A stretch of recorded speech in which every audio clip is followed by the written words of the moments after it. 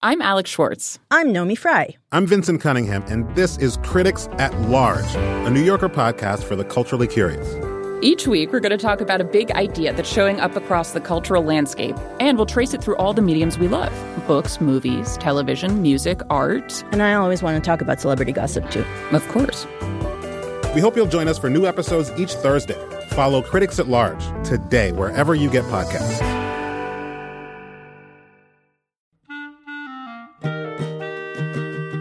This episode of Livewire is brought to you by Progressive Insurance. What if comparing car insurance rates was as easy as putting on your favorite podcast? With Progressive, it is. Just visit the Progressive website to quote with all the coverages you want. You'll see Progressive's direct rate, and then their tool will provide options from other companies so you can compare.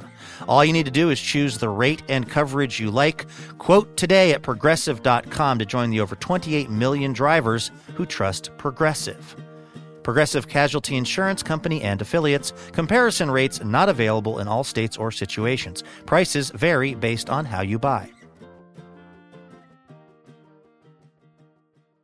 Hey there, it's Luke. We're going to get started with the Livewire podcast in just a moment. First, though, how about a look behind the podcast curtain? By that I mean it is the start of our fall member drive.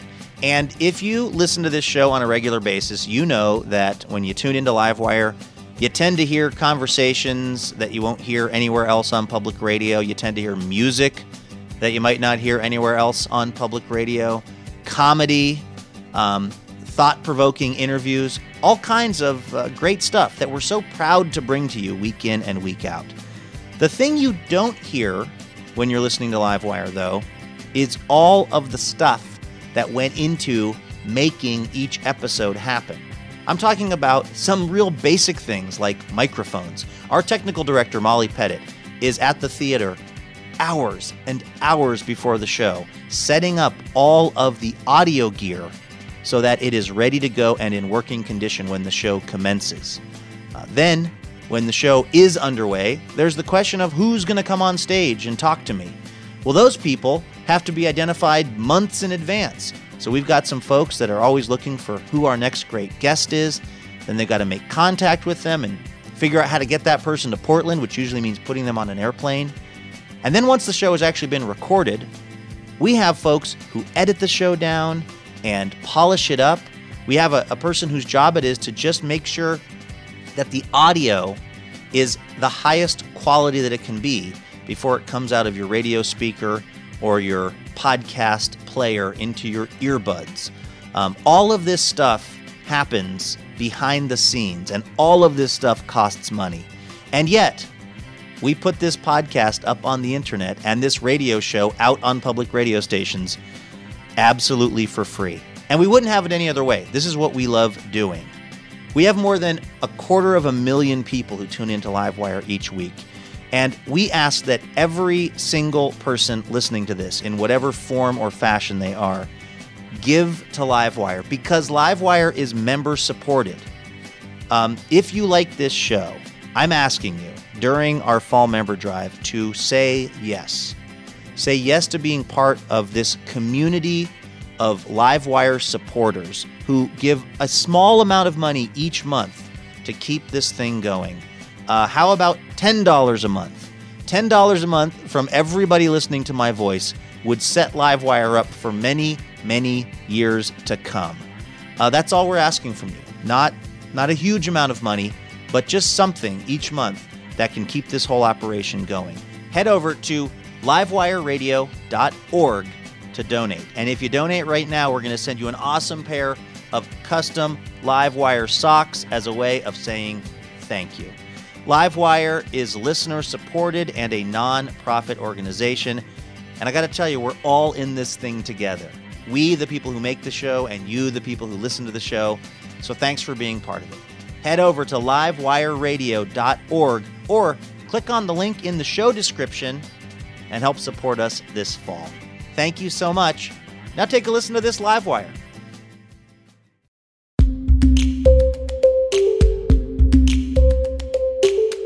Welcome to Livewire.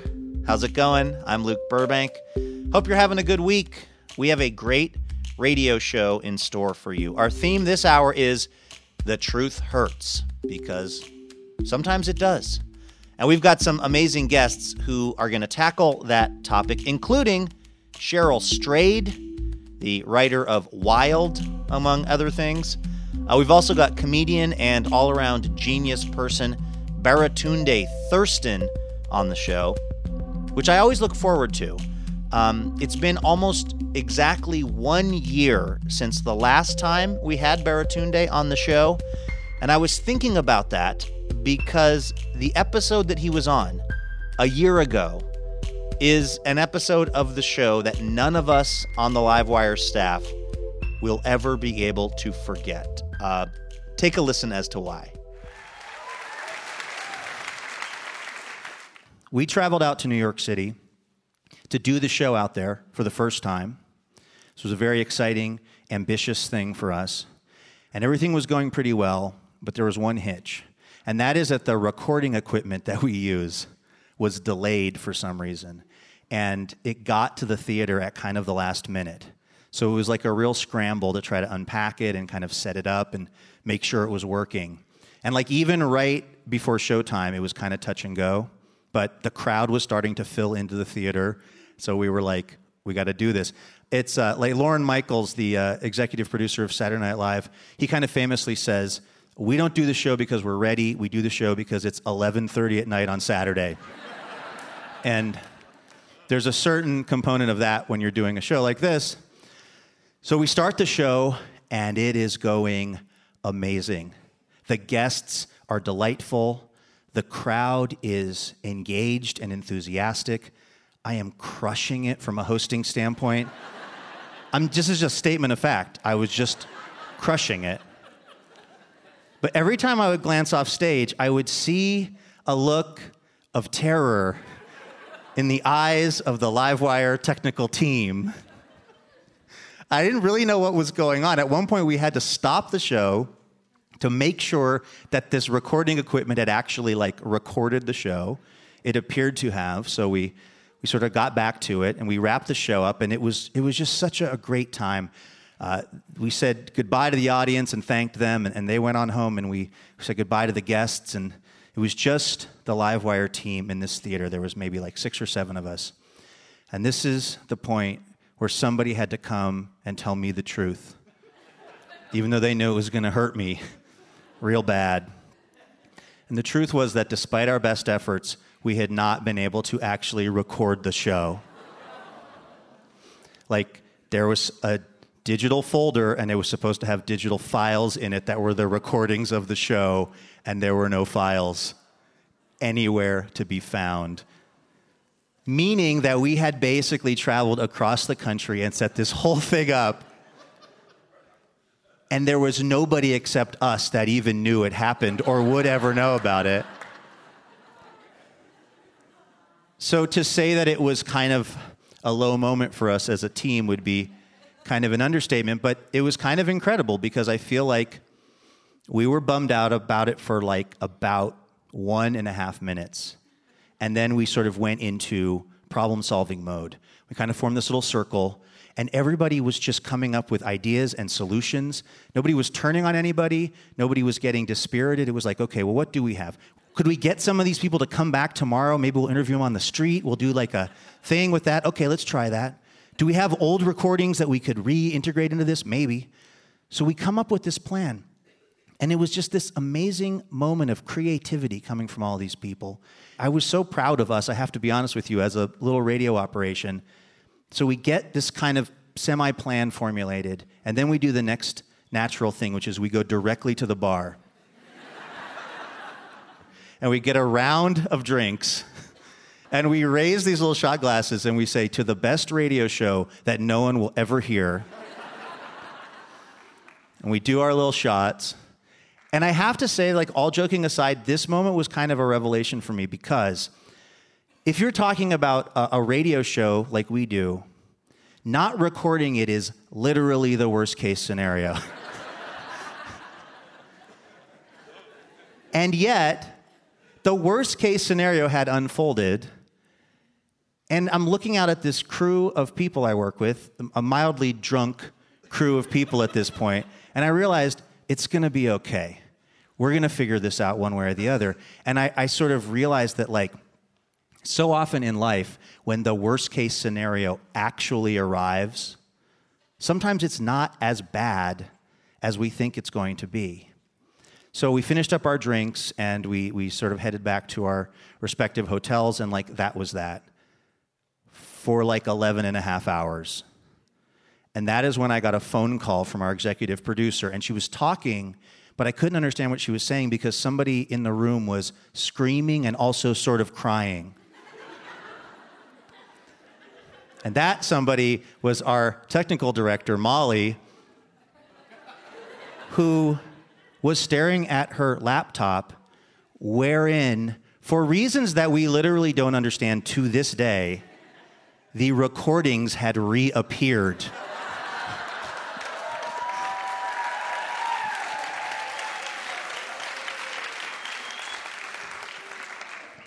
That folder had been checked and rechecked. Tech support had been called. These files did not exist until the moment they decided to rematerialize. We named the event the Livewire Miracle. It's now a borderline religious holiday for the show. That's actually not true because it's only been 1 year, but our executive producer, Robin, did email us on the exact day and wish us a happy Livewire Miracle Day. I'm kind of pushing for it to be a holiday. I actually think that this should go beyond just our radio show staff, and this should be a national thing, like Happy Livewire Miracle Day. I think this could totally be a thing if you guys want to agree to help. Here's how it would work. You get to celebrate Livewire Miracle Day for 1 day, any day out of the year of your choosing. And it's a day for believing that the unbelievable might actually happen, right? So, like, if you have a day where you really need, like, I wonder why this is making me so emotional. If you have a day, you know what I think it is? I think it's because there's a lot of days where a lot of us feel a little hopeless. And I think the particular world we live in makes it feel that way. And I think that sometimes on those days you might just be like, damn it, I'm taking a Livewire Miracle Day.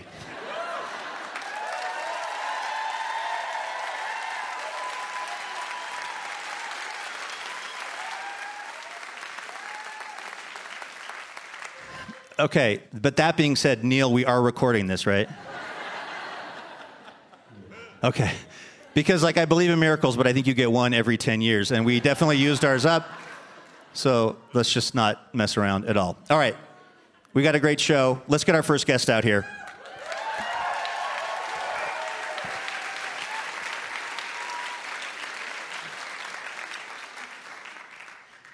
Our first guest came to the attention of the wide world when her true story of self-discovery and extremely painful blisters, Wild, burst onto the literary scene. She's also adept at dealing out the truth, even when it hurts, via her advice podcast, Dear Sugars, that she co-hosts with Steve Almond. Her latest contribution is to the book of essays titled Nasty Women. Please welcome Cheryl Strayed to Livewire.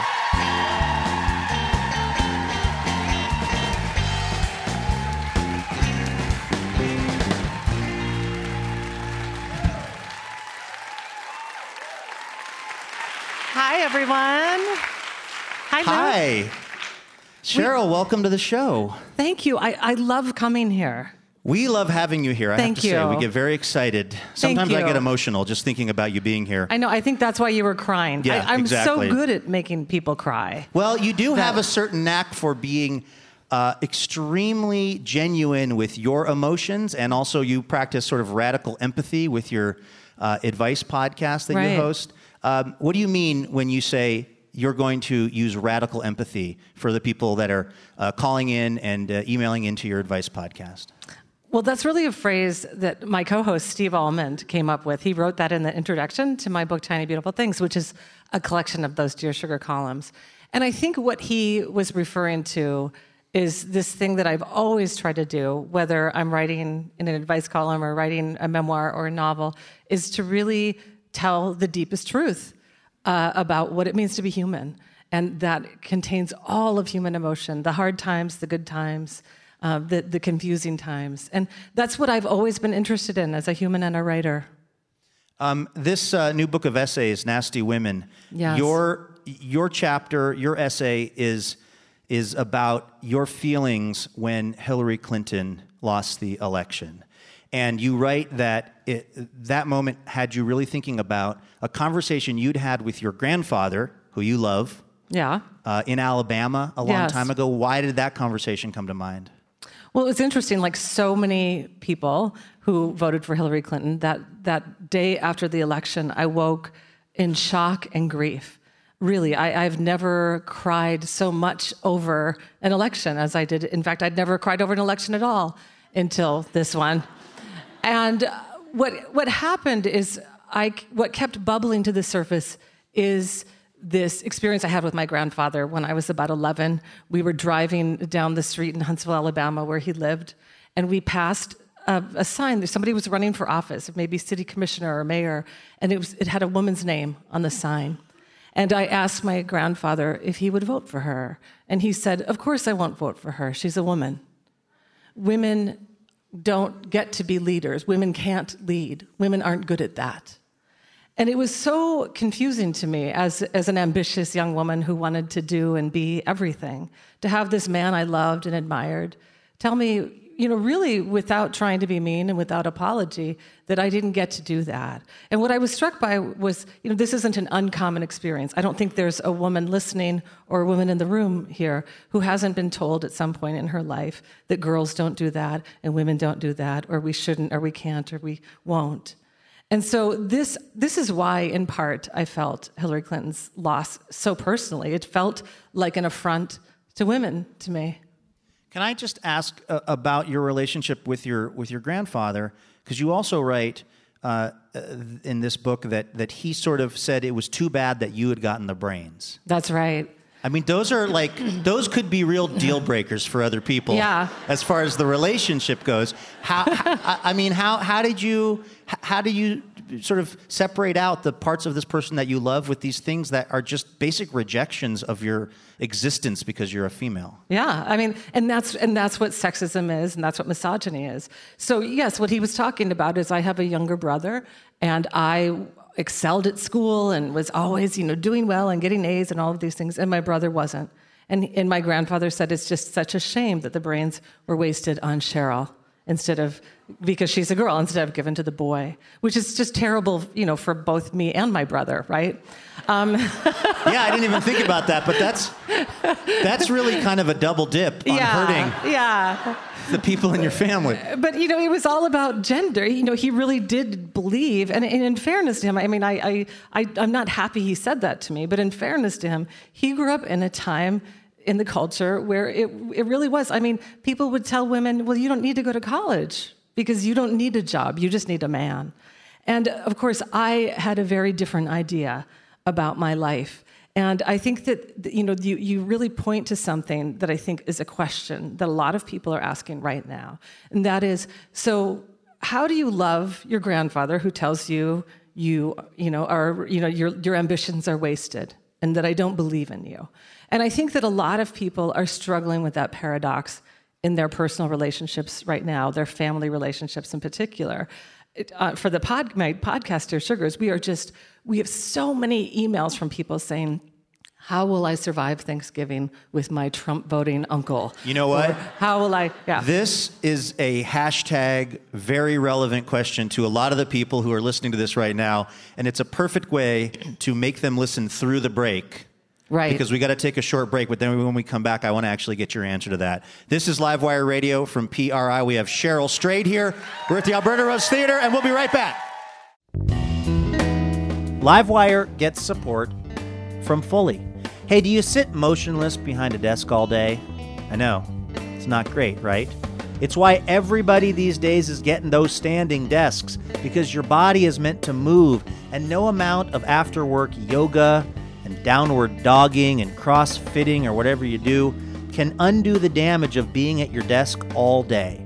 That is where Fully comes in. Based in Portland, Oregon, they make and sell desks and chairs that have changed my life. Because right now, I'm actually sitting on a TikTok stool as I record this. and my body is engaged, and the blood is flowing, and I am so creative. Can't you just hear it in my voice how creative I am? They're also the folks responsible for the Jarvis sit-stand desk that I use when I am hosting Livewire at the Alberta Rose Theater, and they are the exclusive U.S. carrier of the Capisco chair that I also use when I am hosting the show. Listen, I'm not telling you not to do yoga. I'm not even telling you not to wear yoga pants. Also, say namaste if you want. I'm just saying you don't have to do your body in by sitting still all day in a traditional chair in front of a traditional desk. Head over to Foley.com/Livewire to find out about all the cool stuff they're doing.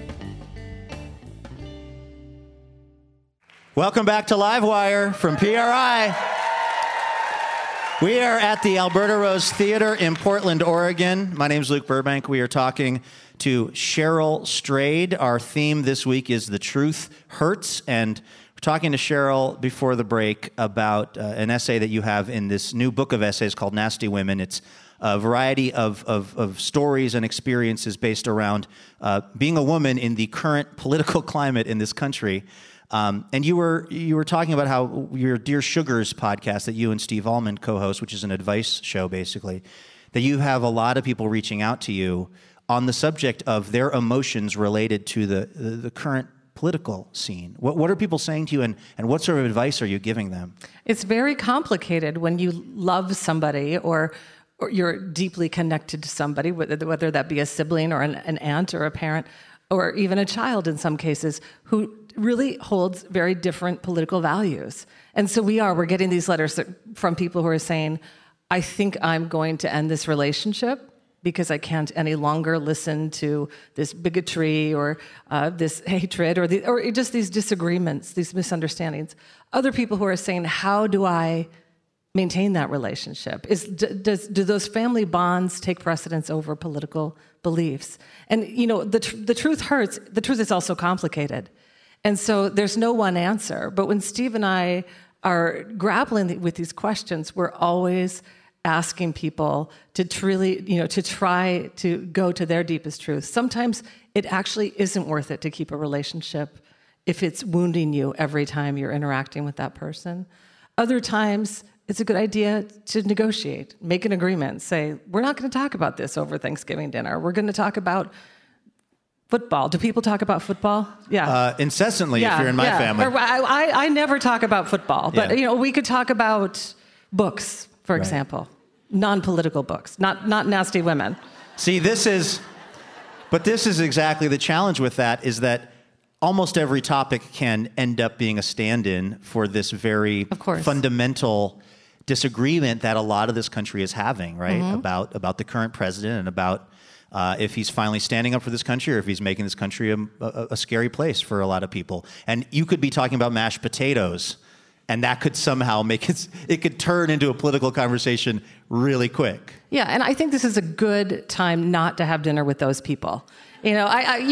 Sometimes avoiding that situation in which you have to be truthful is really the best decision. This is why, sometimes you say, we're going to go to Bali actually this year. Then just go dark on Facebook. Exactly. I mean, there's nothing wrong. What's interesting is it's almost like when you get in a fight and you need to take a break from each other. I think that this is what's happening really on the national stage right now. It's not that we disagree with each other left and right, that we actually dislike each other to the extreme. And it's never been quite that true before as it is now. And sometimes it's nice to step away from it. And so your point, we have Cheryl Strayed here, writer extraordinaire and contributor to this new book, Nasty Women. Your point is that it's not like in the seeking of the truth, the answer isn't to pick at that disagreement with somebody else. Let's say it's your dad or a loved one. It's not to try to win that argument or bring them over to your side as much as it is identifying troublesome situations and trying to avoid them? Yeah, I think so. Because the fact of the matter is most of us have not won a political argument with somebody, right? I mean, the thing I'm so struck by when I think about the people who voted for Trump is how much sense they do not make.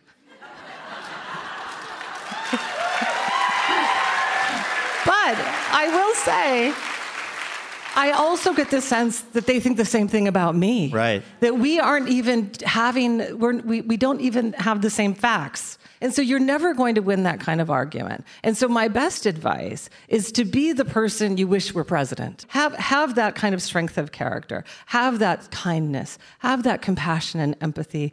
Have that obligation to our democracy. Get out there, make the change. Be the change you want to see in the world.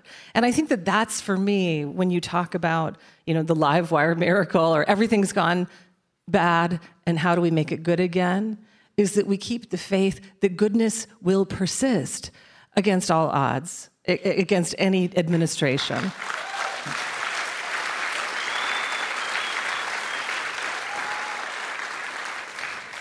Your book, Tiny Beautiful Things, it was adapted into a play. It's at the Public Theater in New York. I think is that the second time that it's been there? This book, it started out as an anonymous advice column that you were writing. For zero pay, for nothing, yeah. How does this get turned into a play where people are saying lines to each other?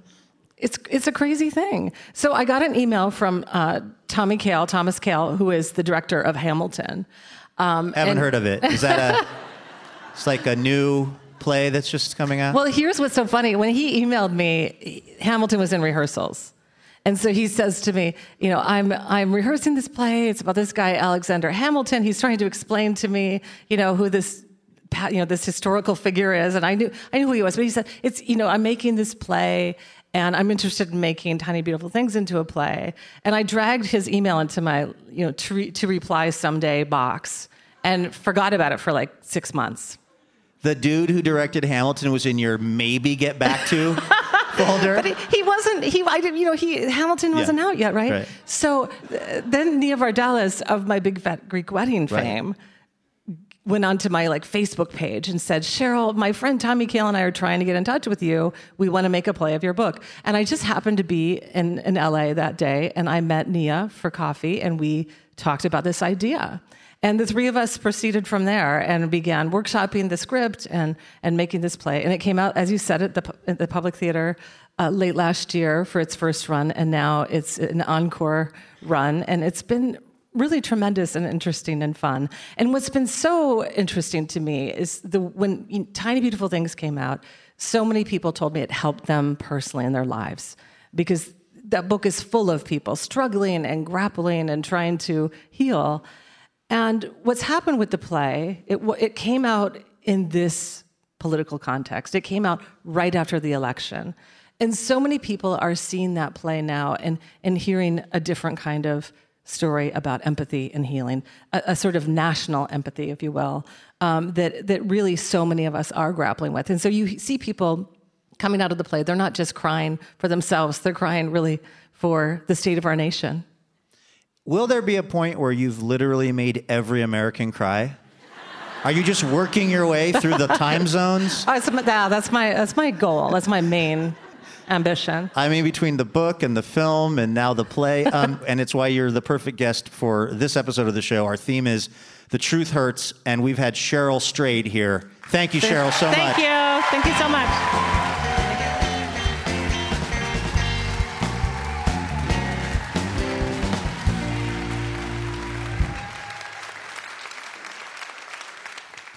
All right, Cheryl, you are obviously a beloved writer. You're known for your radical empathy when it comes to your advice podcast.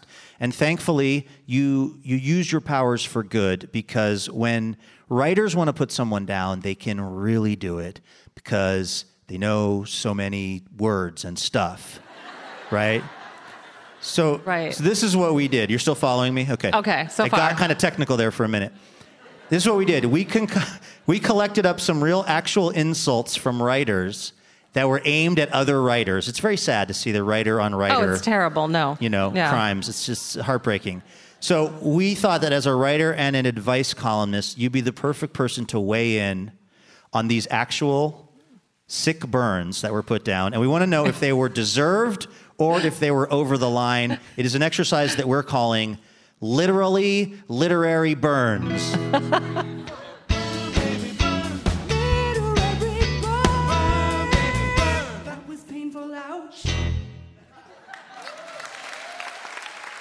So these are real things that that writers said about other writers, and we want to find out if you think it was deserved or if it was a little over the line. Okay. Okay. So here we go. H.G. Wells, right, author of The Invisible Man and other things like that.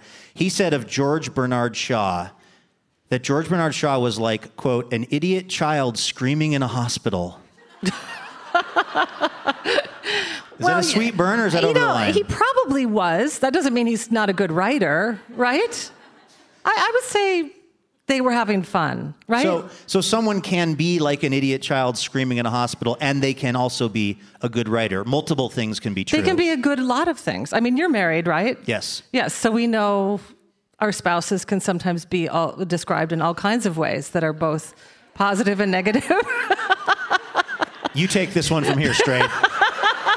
I'm going to slowly back away from this response. What I mean is I'm going to assume that these guys actually loved each other deeply so they could jokingly say critical things. Is there something cathartic or even good for a relationship, you think, whether it's writer to writer or spouse to spouse, of kind of letting the steam out a little bit, of saying something that's a little bit of a burn on the person you're with? Yes, especially if it's done with love. I mean, I think that any healthy relationship has to have conflict and truth. And sometimes that truth is painful to hear, right? It has been in my life, that's for sure. Even things that were said very nicely, I've managed to turn those into painful insults that I still think about. Yeah.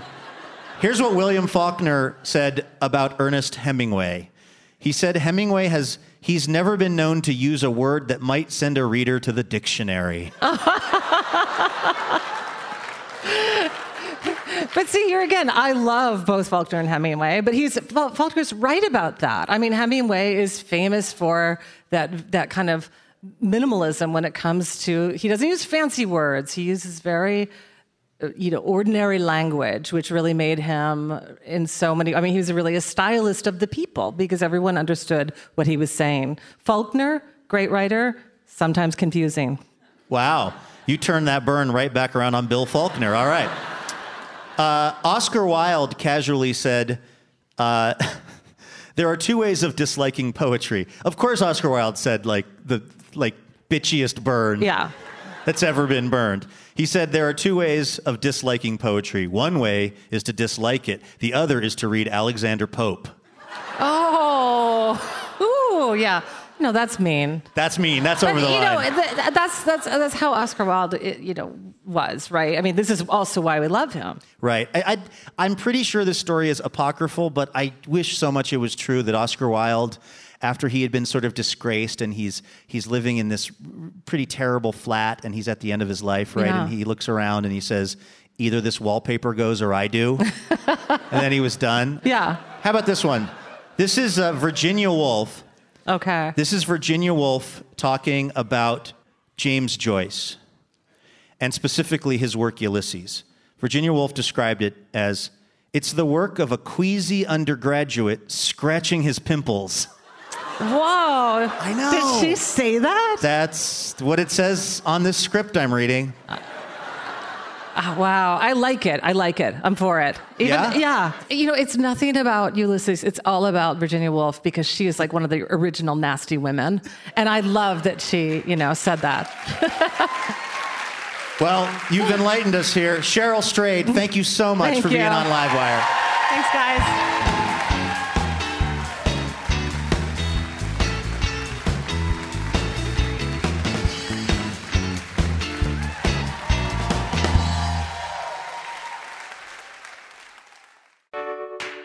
Livewire is brought to you in part by Whole Foods Market, who is committed to ensuring wild-caught seafood is held to standards of sustainability and animal welfare. Because raised well should be a compliment that applies to people and fish alike. Learn more at WholeFoodsMarket.com. Our next guest describes himself as a futurist comedian, which means he already knows if the stand-up comedy he's about to perform went well. That's a mind bender, people. He's also an Emmy-nominated writer for things like The Onion and The Daily Show. His active citizenship column appears in Medium. Please welcome back to Livewire the amazing Baratunde Thurston.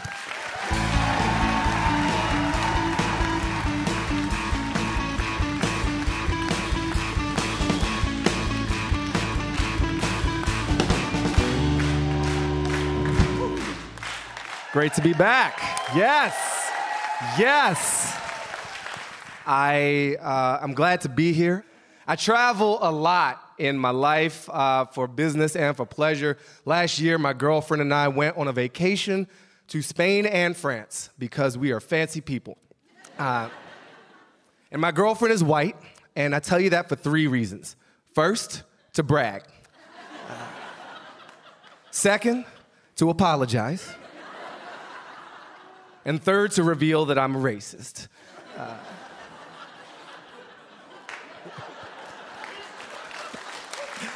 We were having a great time. 3 days into the trip, she had a terrible accident. She fell down the steps. She broke one ankle, sprained the other ankle. And if it sounds bad for her, you can imagine my pain. Because I had to decide, do I leave her there? You know? It's not what I signed up for. I signed up for relaxation, not driving Miss Daisy around Europe. It's a different movie. I didn't buy that ticket. No, we were really impressed with the Spanish healthcare system because they have one. And I know, it's cheap applause. We got x-rays, we got the cast, we got drugs. And on the way out, I said, how much is this going to cost us? And the doctors looked at me. And they said, healthcare is a right, not a privilege. What do you think we are, a bunch of savages? Or at least that's what I heard. I think they just laughed in my face, actually, because no one ever asked that kind of question over there. I was actually even less prepared for the response we'd get when we got back to the United States. And as an interracial couple, I'm used to walking around our neighborhood and getting certain looks. And to explain the neighborhood a bit, I describe it as temporarily black. We live in a part of Brooklyn, and anywhere black people live in a major American city, it's temporary, right? We're sort of holding places for the white people yet to return. It's like the people who you pay to stay in line to get the iPhone, right? But that's black people in cities nowadays. We're the sort of seat warmers for the great return. So as we're walking around our temporarily black neighborhood of Crown Heights, I am used to getting an occasional side eye from one of my black sisters who looks at me like, there goes another brother with a white chick. The problem is when you're pushing your white chick in a wheelchair, it kind of changes the calculations. And I wasn't sure if they were more impressed by my compassion than disappointed by my race treachery, or if they just thought I was her orderly and they were proud to see a brother with a job. Like, I'm not sure. Either way, I very much preferred it. So my girlfriend's all healed up. She can walk, she can run, but when we're in Crown Heights, I put her in that damn wheelchair. Because you got to know it's not always about you in a relationship. We do live together. It's a big step, an even bigger step we've taken, though, is we've started a family. And it's not a traditional family. It's an Amazon family, which means she can access my Prime benefits by using her own damn credit card. It's very exciting. And I knew we were ready for that step. I looked her in the eyes. I said, baby, I love you. I turned that laptop toward. I just need you to log into your Amazon account right now. I want to share my Kindle library with you. And it was a really big step. And it's really an honor to have our union recognized by Amazon, one of the largest unofficial governments in the world. And one day maybe we'll be an Apple iCloud family or even a Google family, fingers crossed. I think about these big tech companies, and it actually does make me a bit nervous how much they know about us. I call them GAFA, Google, Apple, Facebook, Amazon. Like between those, if I'm feeling charitable, Pacific Northwest, GAFAM, you can throw Microsoft in there, just for old time's sake. But they're basically like data extraction industries, these companies. And Google, for example, knows everything about what we fear, right? Because we type it into that little box, like no one will ever find out. And it turns out mostly we fear cancer, right? It's like, is this cancer? Does this look like cancer? Will this give me cancer? Facebook, on the other hand, knows everyone we know and everything we like, every movie, every book, every artist we've ever appreciated or been presumed to appreciate. And they are, all of these companies, aggregating like all this data. We're basically training them. We're like unpaid interns teaching the machines how to think, teaching them to know what a cat looks like and what traffic is like at 4 p.m. and what bacon feels like inside, which is wonderful. But I get really frustrated, especially on the Facebook side, because it only goes one way with them, right? We have like the biggest social platform in the world, and if you really think about it, it was developed by like antisocial people. The kid with no friends has redefined the word friend for everybody. And they're always suggesting friends. You log into Facebook, and it's like, hey, you have 20 people in common with this stranger. You're probably friends, right? Just click it. You know you want to be friends. And I would respect that game more if they had suggested unfriends. Because they know the truth. They know you've been connected for 5 years and never messaged Jeremy, never liked a single photo. You're probably not friends, right? Just let it go, like we used to. People are meant to be forgotten. That is my time. Thank you. Baratunde Thurston.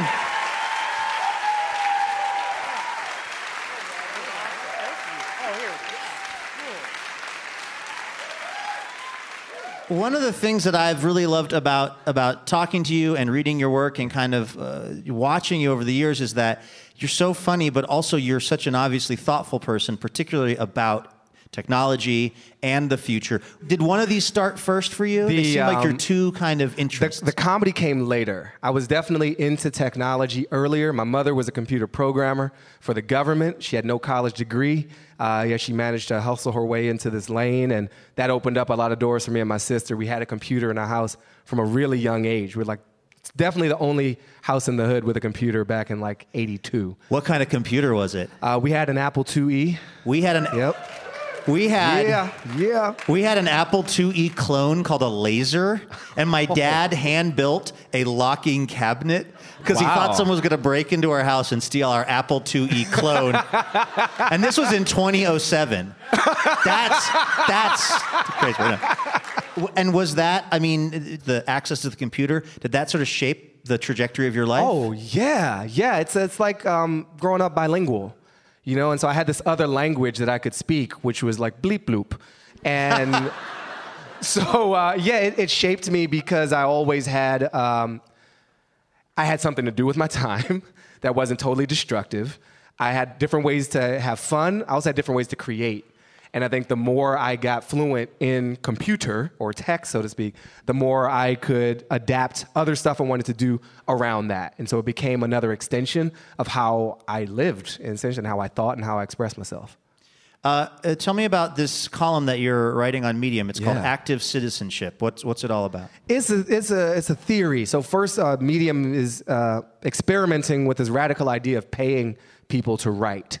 It's an old concept where labor is rewarded with money. And it's not disruptive or anything. It's kind of old-fashioned. But they're giving it a shot. Yeah. And I'm honored to be a part of this crazy experiment. And so I'm a columnist there. The idea of what I'm writing about is still kind of gelling. But I wanted to try to keep a little foot in history and a foot in the future and talk about things that matter to me and what we could do about it on top of just ranting. So I visited Rikers Island, which is the jail complex in New York City, and I wrote about that visit in a 2-part series because I've also joined the campaign to close it. I think the way that jail is operated is terrible. It's an island, it's remote, and we don't always recognize where our tax dollars are going. I met a Nazi on my vacation recently. Intentionally? So I did not seek him out, oddly enough. He just happened to be on the train next to me in England. This is on the National Rail System. And I wrote about the effect of not really knowing what to do in that situation and not actively confronting, but getting very alert physically about what might come next. And then also just thinking about the history that got us to that moment. You know, my girlfriend's father lost his father in World War II, literally fighting Nazis. And he's memorialized on a wall over there that we visited that same week before this encounter. So when history sometimes has a way of crashing into the present, and the future is a very foggy next step. And so I wrote about that, and also some ways to piggyback on our earlier guest, radical empathy. How do we keep moving forward, knowing that there are these horrible thoughts, knowing that there are these dark movements? We can't give into it. What can we do for ourselves to add more love than the hate that is always going to be a constant part of our reality? I noticed that you retweeted something that Kumail Nanjiani had been tweeting out. Kumail is a fabulous actor and comedian. He's one of the stars of Silicon Valley. Mm-hmm. He has a great movie called The Big Sick, which I highly recommend. See it. It is actually fantastic. But this thread that he had tweeted out was about how, because he works on Silicon Valley, he's often taken to these tours of, these disruptive tech startups. And those startups are rarely asking themselves, should we be developing this thing that's very invasive in someone's life or allows for all kinds of possible negative consequences? They only ask, can we do it? And Kumail was tweeting that when he asks them, hey, is this a good idea? It's like the first time anyone's ever asked them that question. Why was that something that was important to you? Why did you want to retweet that and signal amp? Yeah, so I quote retweeted him, joyfully welcoming him to this club of many of us. Look, I grew up such a tech enthusiast. I used to write just unabashedly pro-tech columns about Windows 3.1 and Windows. I literally reviewed Windows 95 for USA Today back in 1995. So I was excited. Anyone who amplifies this concern is to be celebrated and re-amplified, in my view. The future's way too big and too important to leave it to technologists alone. And just because you're a good software engineer doesn't make you a good social engineer. And we have handed over the keys, not just to our automobiles, but to our relationships, to our commerce, to our democracy, to a bunch of people who don't give a poop about it. It's not their job. And they have a business model. And so the things that they build are designed to return like 10x multiples on some rich guy's pile of money to make it a richer pile of money. That should not drive democracy. All right, that can drive markets. It shouldn't drive democracy. It shouldn't drive justice. And I think the rest of us, to the extent that it's possible, like if you care about justice of any kind, if you care about women's rights, if you care about trans rights, you care about the earth, our only home, we all need to keep our eye on like the next battle because it's actually happening now. And if you think it's kind of cute and funny the way Facebook recommends friends to you or the ads that seem to follow you, like Mojave slippers are stalking me across the internet right now. But that's the genteel version. That's the gentle version. The horrible version is what we saw with Russia and the election. The horrible version is I won't see a job advertised because it's targeted away from me. And I won't see an apartment as a comedian or a house as a comedian. Anti-comedy discrimination it's real. is ripping this country apart right now. Yeah. And nobody wants to talk about it. We're too politically correct. We don't want to talk about it. But I'm going to be brave. All right? Truth hurts. Anti-comedy bias. That's what Baratunde Thurston came to talk about.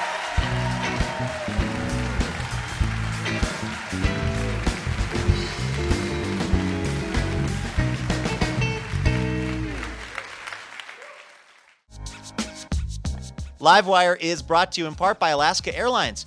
Now, people may think Alaska Airlines only flies from cold to colder, but with 1,200 daily flights and 118 destinations, Alaska Airlines is a gateway from the West Coast to the world. Learn more at alaskaairlines.com.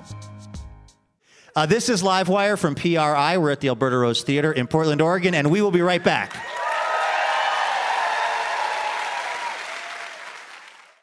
Hey, it's Luke. This week, we'd like to send out a special thanks to Tyler Benjamin of Portland, Oregon, and Kenneth Ney of Chicago, Illinois. Tyler and Kenneth are part of the Livewire member community. They've generously supported us with a monthly donation, and we are so thankful for their support. It is genuinely, and I'm not just saying this, it is genuinely what lets us keep doing the show. is donations from fine folks like Tyler and Kenneth. So thank you so much.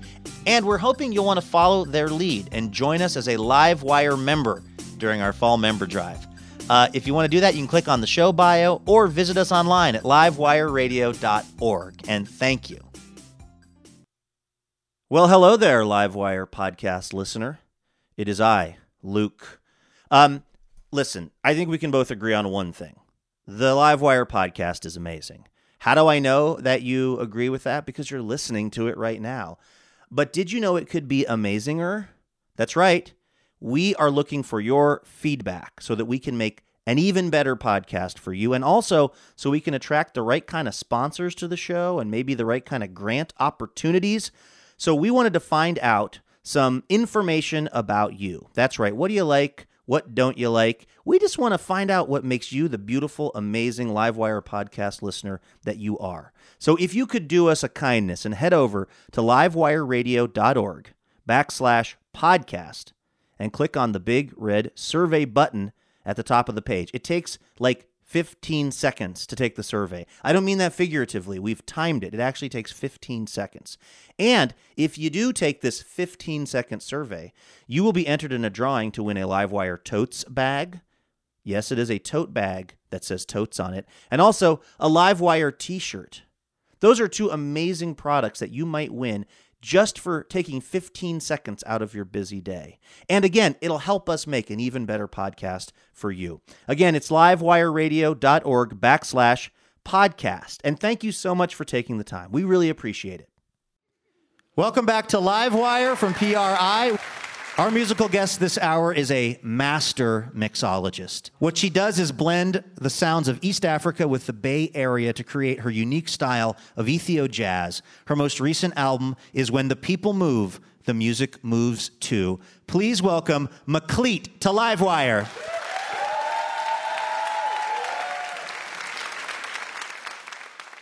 Meklit, welcome to the show. Hey, it's good to be here.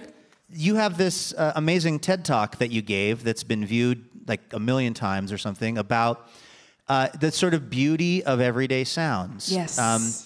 For people who haven't seen it, can you kind of describe the thesis? What are you talking about in this presentation?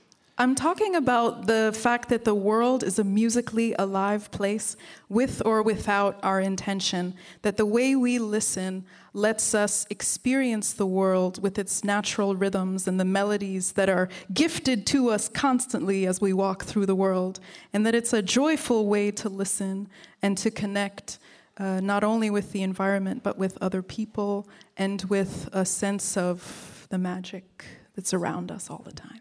I mean, do you feel like very many of us, at least in the U.S., are actually doing that? Nope. It almost sounds like it's, in a way, a sort of a form of either meditation or just being extremely present. I think of it as like a room that I can go to in my thinking, but I also use it as a shortcut. So before the TED Talk, it would be like putting on this hat of thinking of the world as a musically alive place. I would be like, okay, I can put on that hat, that way of thinking, and when I get to that place, I immediately want to write songs. You know, I just immediately want to go to the guitar, go to the piano, go to the krar, get out my lyric book and start writing. It's like an instant way of getting to an inspirational feeling. Do you get nervous before you perform? Well, I think of nervousness as just extra energy, so you just have to know what to do with it. You're so centered. I really need to hire you as some kind of life coach. I mean, we could talk about that if you want to. You know? Well, I feel like your plate is fairly full right now. By the way, we're talking to Meklit because I know among the many other things you're already doing that you're now working on a project with Al Jazeera. So we just announced a couple of days ago I'm going to be part of a pilot, hosting a pilot of a show called Movement with Al Jazeera and their new foray into podcasting, which is called Jetty. And it's about global movements of people and the music that follows. It's about border-crossing music. What song are we going to hear? We're going to hear a song called Yesterday is a Tizita. This is Meklit on Livewire.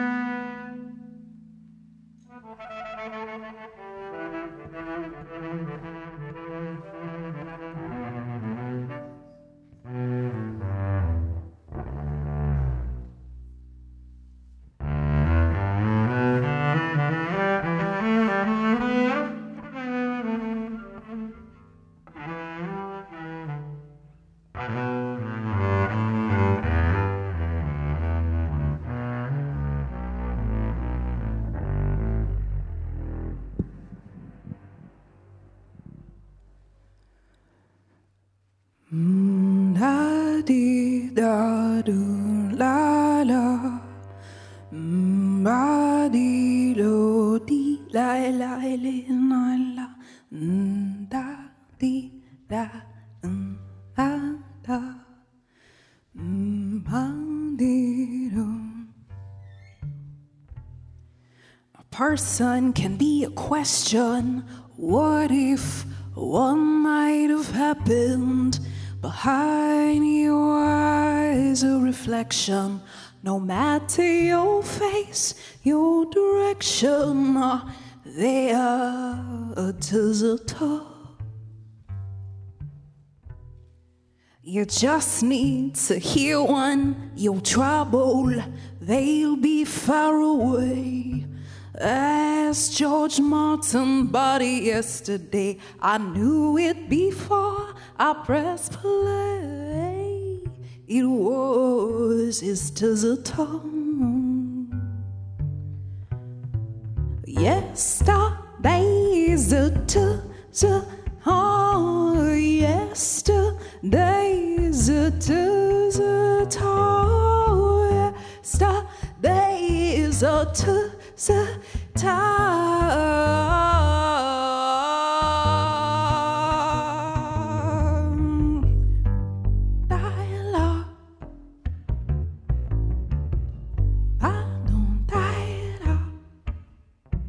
Everyone on this planet, we all got it added up, and it link us whether or not we want it. You're no stranger to me, 'cause you have your digital.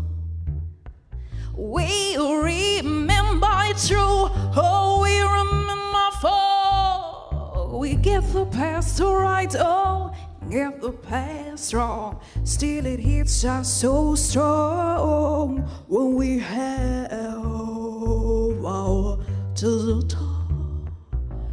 Because yesterday's a digital. Yesterday is a digital. Yesterday is a digital.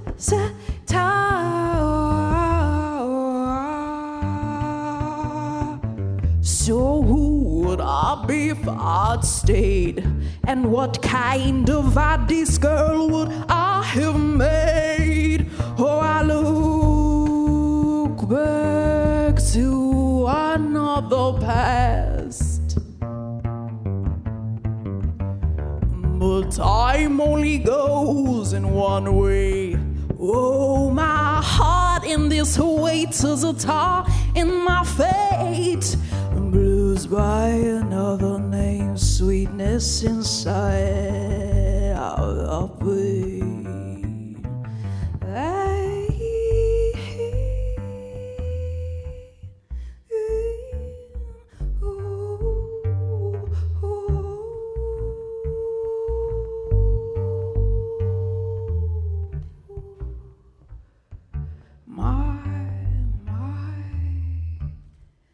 Martezata is a country I left when I was young.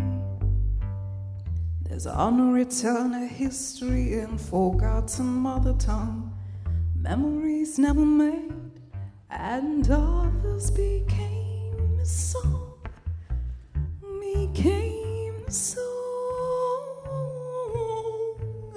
Became a song. Became a song. My heart doesn't talk. My heart doesn't talk. My heart doesn't talk.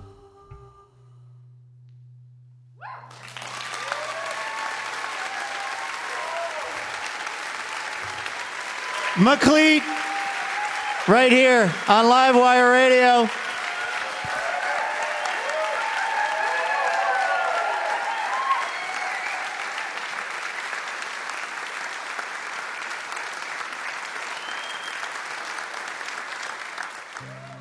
That's going to do it for our show this week. Thanks to our guests, Cheryl Strayed, Baratunde Thurston, and McLeet. Livewire is brought to you in part by Alaska Airlines, Whole Foods Market, and Fully. Hotel accommodations generously provided by Provenance Hotels. Robin Tenenbaum is the executive producer and co-creator of Livewire. Laura Hatton is our producer and editor. Melanie Sevchenko is our assistant editor. Caitlin Kunkel is our writer. Our house band is Jonathan Newsom, A. Walker Spring, and Ethan Fox Tucker. Molly Pettit is our long-suffering technical director. Our house sound is by D. Neil Blake, and our on-air mix is by Corey Schreppel. Thanks as always to Carlson Audio. Additional funding by the Oregon Arts Commission, James F. and Marion L. Miller Foundation. Livewire is made possible by the support of our members. This week, thanks to member Tiffany Fink of Chicago, Illinois for her support. For more info about our show and how to get our podcast and our newsletter, head over to livewireradio.org. I'm Luke Burbank. Thanks for listening. We'll see you next week.